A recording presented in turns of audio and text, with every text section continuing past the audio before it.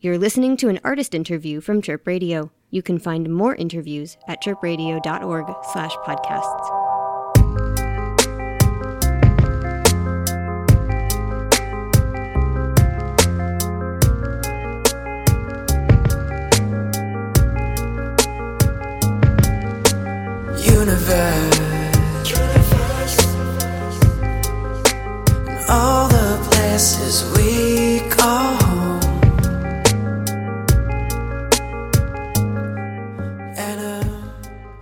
I'm Jessi D, I'm with Chirp Radio, and I'm here with Ellie, aka Supernova. Hi, Supernova. Hello, I'm happy to be here. I'm so glad to have you on. And you last spoke to us at Chirp in early 2019. Since then, you've relocated from Chicago to New York. What is the music scene like there versus here in Chicago? It's interesting. There's a lot of similarities and differences at the same time. I'll start with, I guess, Chicago. The beautiful thing about Chicago is that it has such a wonderful, incredible, vibrant indie DIY music scene. And I moved during the pandemic, or slightly towards the tail end of the pandemic. So, at least I guess I'm speaking from before the pandemic. You had a lot of DIY houses, punk houses, musician artist houses where just 4 or 5 artists would just live in a house, a neighborhood, and then they would just throw shows all nights of the week. And, you could just go in the summertime, just walk around and just drop by and see some bands and see some art and just hang out with people in a backyard or a basement. And there was tons of that. And I feel like in New York, where, you rarely find anywhere in the city where artists could afford to live in a house, in the whole city almost. So it's a little bit more venue based. And even the quote unquote DIY venues are actual real venues with a bar and a building and a business license and stuff. And so it's a little bit less homey in that sense. But obviously New York being, 9 million people, it's just a bigger scene. There's just a ton of artists, ton of people doing different things, and you can kind of find your niche just as well as any other city, if not more so. So yeah, those are kind of superficial differences. Obviously, in any city, it's, everyone has their different experience. And having moved here during the pandemic, I was kind of slow to get into it. I feel just this year I'm starting to get more into it. But yeah, that's been my experience so far. That makes sense. So the only time I've seen you perform live was February of 2020 at the Sleeping Village show. That was a Smash Plastic / Chirp anniversary show. Several lifetimes ago, it feels like at this point. I know. And I had heard American Queers, or at least some of the music from American Queers at that point, which kind of felt like a more hushed bedroom pop kind of queer pop sound. Mm-hmm. And I was kind of blown away by how much shredding there was. Just pure unadulterated rock shredding the entirety of your set. Can you explain a little bit about how you plan to perform your live shows, especially as a one-person operation? I definitely feel like I try to make the live show as dynamic as possible. I feel like a lot of artists, especially now, so many artists do exactly what I do. They produce their own music, they make it in their bedrooms, and they release it to a high level. And sometimes when the artist just brings just the track and just sings over it, almost like karaoke style, unless they're a really dynamic performer, it can kind of feel a little bit, not the most exciting live show. And so I try to pull in, one of the benefits I have is having been a long time professional guitarist. I think live instruments always help to liven up the show, so it doesn't just feel like you're singing to a track. I also love playing guitar. I played in tons of bands, and as a guitarist, it's the typical thing where you always want to play a bunch of solos, but no one wants to hear a ton of solos, and the singer always wants the most time. And now that I run the show, I'm well, I run the show, so I'll play as many solos as I want. And you got to it almost to a gratuitous degree. Maybe I almost feel sometimes I should scale back for sure. But yeah, I think it's those two reasons. One, to help liven up the show, to make it feel like a live experience and not just playing to a track, and also just because it's fun for me. Good. I'm glad. It seemed like you were having fun. We were all having fun. Oh, good. So you studied jazz guitar and then attended medical school. What was it like going from music to healthcare back to music? Yeah, I know. Plot twist, right? I always feel I went to, I've always wanted to be a musician. Went to music school, studied guitar. It was very refreshing coming back to music. Long story short, I went to medical school for some good reasons, but mostly just the typical reasons. It was the obvious thing to do. My parents wanted me to do it. They didn't want me to be a musician. It was what was expected of me as an Asian American. As a trans woman, I felt it was the safest option, knowing that I was going to face I made a decision as I was coming out, like, oh, I'm going to face all this discrimination. It's going to be hard for me to get a job. Like, this is almost like the safest thing to do, like almost like inbuilt job security. And then, I went there and I realized it wasn't for me. I really wanted to still just be a musician, and, went back to music while I was in school. And then after I graduated, skipped all the rest of the part of the training and went back to music. Honestly, it was so relieved to be back doing what I actually wanted to do from the beginning, to also kind of have the confidence now, I guess, the benefit of like, okay, I did the other thing. I knew I didn't like it. I know for sure this is what I want to do. I don't have that doubt of like, oh, well, what if I just did the safe option? Maybe I'd be happier. And I did it. And I was clearly way not less happy. So yeah, I came back super confident and a lot happier.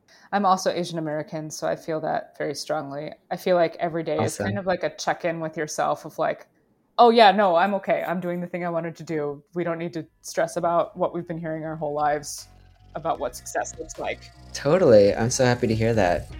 I think it's like this extra layer of, for some people, like difficulty or an extra part of the struggle if you're Asian American, or a lot of people come from immigrant families.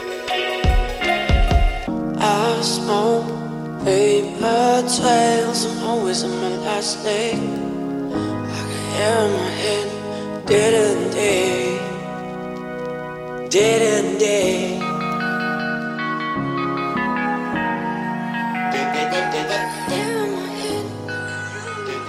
Santa Fe on Super Universe talks specifically about imposter syndrome.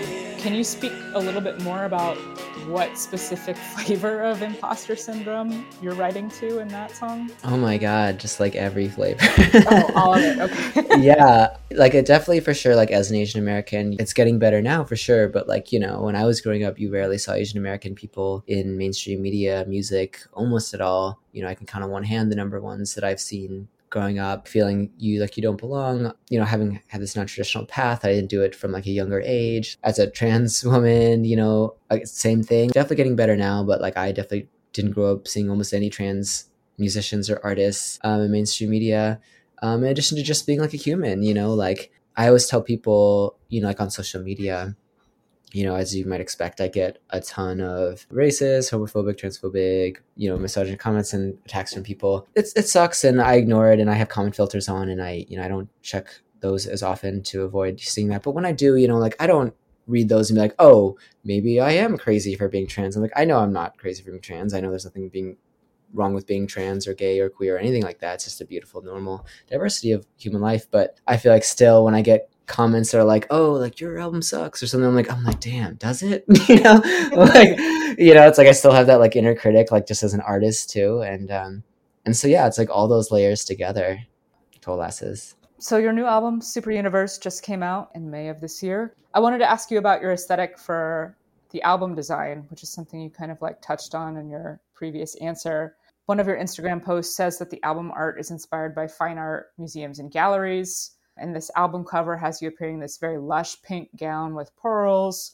Copy in this specific Instagram post goes on to say that you've always loved art in all its forms and loved going to museums and art shows. However, as an Asian American transgender woman, you're traditionally absent as both subject and artist from these spaces. Can you tell me a little bit about what it was like to literally frame yourself and what the process was like for creating this artwork? It was really beautiful and very liberating, and a very natural extension of just like my growth as an artist and as a person. I feel like American Queers was kind of like the burgeoning pride of like solidifying my identity. And I feel like at this point, it's just like, for me, like a no-brainer. It's like, of course I'm going to assert myself here. Of course I'm going to take up the space. Of course I'm going to create a better world where I envision myself for who I am, worthy as anyone else to take up that space. It was really wonderful to do that project. I worked with a almost entirely queer, all women LGBTQ team, from like my partner who was the photographer. We had a wonderful Hoa who was the costume designer who handmade that dress actually. Wow. Yeah. She's wonderful. Yeah, and so it was just like a lot of things I do, just like a beautiful labor of love, just a great community, a great hang. Yeah, and just felt right. So American Queers came out in summer of 2019. That still very much has the queer pop vibes and energy to it, but it's a little more bedroom pop-y. And Super Universe has a more in-your-face sound, at least to me. There's more 80s, 90s throwback guitar styling. There's 808 heavy bits, even a little bit of like EDM and dub on Vapor Trails. Can you tell me a little bit about your musical transition? Yeah, I think like most artists, you always want to do something different, or at least a little bit different with each album, or you want to push boundaries, or at least whatever that means to you. So I definitely want to do something a little bit different stylistically. I definitely felt like I grew as a producer from that album to this, and I wanted to kind of showcase different things that I learned, or new creative directions I went in.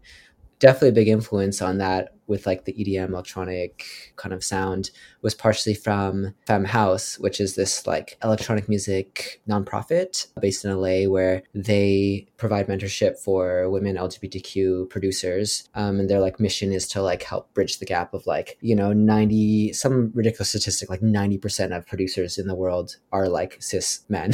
Yes. And yeah, it's just like something obscene and balanced. And so every year they have this fellowship program where they take two up and coming artists who are women or LGBTQ and or LGBTQ identified and provide mentorship. And they do that twice a year. And so I was a part of their like fall 2021 class. They kind of teach general production and music production skills, but they're all like EDM, electronic house, or I guess mostly house DJs and electronic producers. So I feel like I learned a lot from their style. Was definitely influenced by their style. The person who runs it is LPGOB, who's this like house DJ. And then one of the main instructors is Minnie Bear, another like house electronic music producer, DJ based in LA. And so they definitely influenced my sound a little bit and encouraged me to do like a little bit more of those like electronic sounds. And so that's definitely partly where that came from. Let's talk about Islands. Yeah, I'm just really proud of it. It's just my second music video. I got a grant from the Women's Fund of New York Foundation of Arts. And we had a 100%, as usual, queer, LGBTQ women team. We used a lot of like queer trans people locally that were in the video. And yeah, it's just a showcasing of like queer love and joy. And so, I'm just really proud of the video. Why was it important to make it that way? I think it's so important. I think people always talk about giving people opportunities and like bridging these gaps. And I think that you have to give people the opportunities. Most people don't realize like, why is it that it's like 90% male producers, 90% male directors and things like that? It's not just because that they're like, oh, they're more talented or whatever. It's because they're given more opportunities. They're given more opportunities, more reps. And that's how you get better at things. Like no matter how much talent you have to have the opportunities to do it. And so that's why, no shade to people who, can't afford to do this or, don't necessarily do this. But like whenever I have decision-making ability, I try to always employ people who are women or LGBTQ just to get that experience, to build that community and to get people to where they want to be. And so, so I was really happy to do that for Islands. There's nothing that can save us, so stay a little later. This makes us, but we'll figure it out later. I'm Jessi D. I'm with Chirp Radio, and I'm here with Supernova. Thank you. In your arms, I feel so safe. So many things I've been wondering. Your arms feel good laying on my skin. This has been an artist interview from Chirp Radio. You can find more interviews at chirpradio.org/podcasts.